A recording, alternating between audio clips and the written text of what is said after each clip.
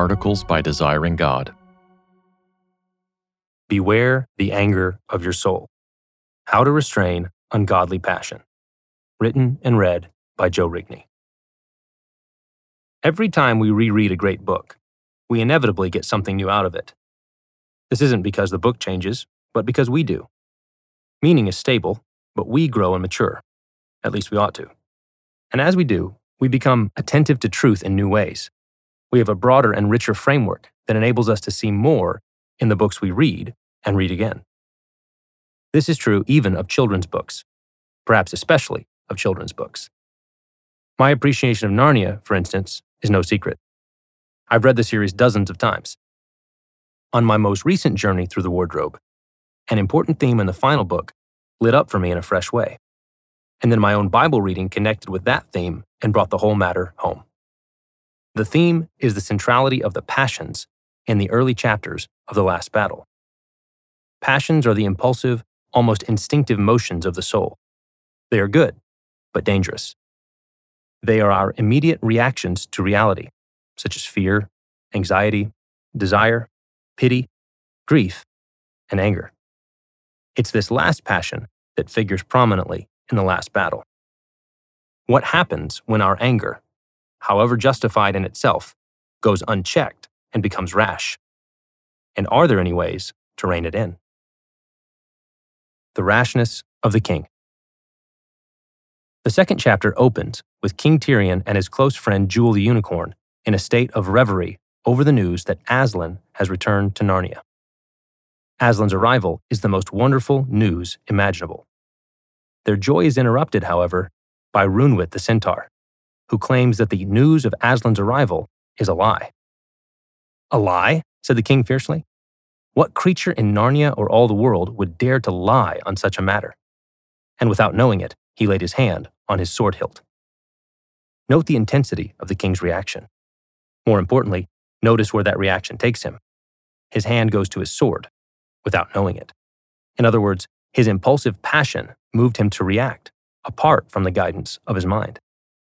We see the same rashness a few moments later, when the Dryad emerges from the forest, crying out for justice over the destruction of the talking trees. When Tirion hears it, he leaps to his feet and draws his sword. There are no enemies present. Nevertheless, the sword is drawn, perhaps again, without him fully realizing what he's doing. His passions are in control. Anger invites more anger. When the Dryad falls to the ground dead, Tirion is speechless in his grief and anger. He then calls Jewel and Runwit to immediately join him in a journey to put to death the villains who have committed this murder. They are to leave with all the speed we may. Jewel concurs, but Runwit cautions. Sire, be wary in your just wrath.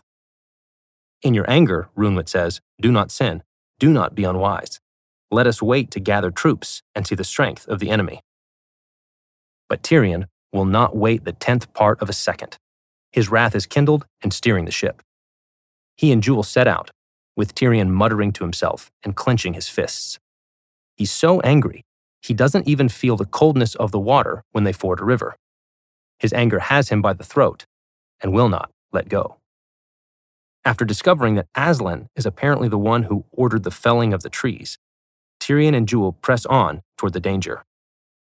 The narrator comments, Jewel did not see at the moment how foolish it was for the two of them to go on alone, nor did the king. They were too angry to think clearly.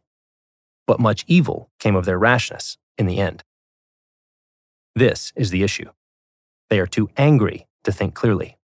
However righteous their anger at the injustice before them, the rashness of that anger leads to folly. They are impulsively reacting, not intentionally responding, and the results will be great evil and harm. What can check anger? We don't have to wait long for some of that evil to manifest. When the two come upon a talking horse being beaten and whipped by Calorman soldiers, their anger reaches a fever pitch. When Tirion knew that the horse was one of his own Narnians, there came over him and over Jewel such a rage that they did not know what they were doing. The king's sword went up, the unicorn's horn went down, they rushed forward together. Next moment, both the Calormenes lay dead, the one beheaded by Tyrion's sword, and the other gored through the heart by Jules' horn. Over and over, we see the theme of this chapter. From the hand on the sword without knowing it, to being too angry to think clearly, to being so filled with rage that they don't know what they are doing even as they kill two men. The unchecked rashness of the king has led to great bloodshed.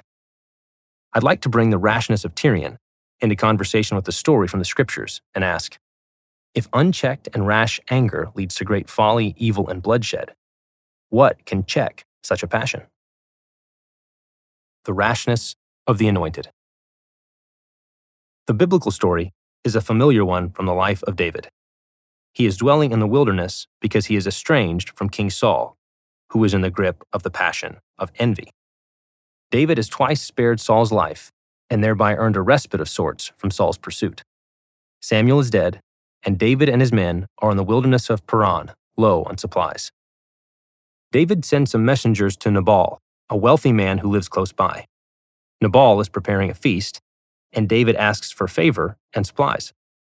This request is not out of the blue. David and his men have been camped near Nabal's shepherds. Not only have they refrained from plundering his flocks, but they have actually ensured that no one else does either. David and his men were a wall to Nabal's flocks by day and night. Neither thief nor beast ravaged his flock. It is in light of this protection that David makes his humble request, identifying himself as a son and servant to Nabal. Nabal responds with derision and insults. Who is David? Who is the son of Jesse? There are many servants these days who are breaking away from their masters. 1 Samuel 25, 10 and 11. In other words, David, you are an unworthy outlaw, a rebel against the king, and I will not give my bread and my water and my meat to men from who knows where. When David hears of the insult, he responds like the last king of Narnia. Every man strap on his sword, verse 13. In his anger, he and his men immediately set out to avenge the insult, and their intentions are clear. Every male in Nabal's house will be killed. As with Tyrion, here we have the impulsive passion of anger, a rage that is about to lead to great bloodshed and blood guilt. But unlike Tyrion, it's about to be checked. How to appeal to anger. The check comes in the form of Abigail, Nabal's wise and discerning wife. Hearing of Nabal's insult and the evil that is coming to their house, she immediately prepares a lavish gift of food and wine for David and his men. She brings the gifts and falls on her face before David and pleads for his favor. She takes responsibility. She testifies to her husband's folly. She gives David the gifts. But most importantly, she makes two fundamental appeals. First, she urges David to refrain from shedding innocent blood and working salvation with his own hand. Verse 26. By doing so, he will avoid the grief and pangs of conscience that will come if he brings blood guilt by his hand or seeks to save himself. Second, she reminds David that the Lord will fight for him, that David's life is bound in the bundle of the living in the care of the Lord your God. Verse 29. These appeals check the rashness of the king. They arrest his rage and wrath and vengeance. They enable him to tame the passion of his impulsive anger. David blesses Abigail for her discretion and courage, because she has kept me this day from blood guilt and from working salvation with my own hand. Verse 34. And he blesses the Lord who sent her to him and restrained David's hand from doing great evil by harming Abigail and her husband's household. And sure enough, the Lord vindicates David. 10 days later, the Lord strikes Nabal and he dies, avenging the insult against his anointed. Not only does David spare himself from working evil, he gains the hand of a wise and discerning wife. Weapons against our anger.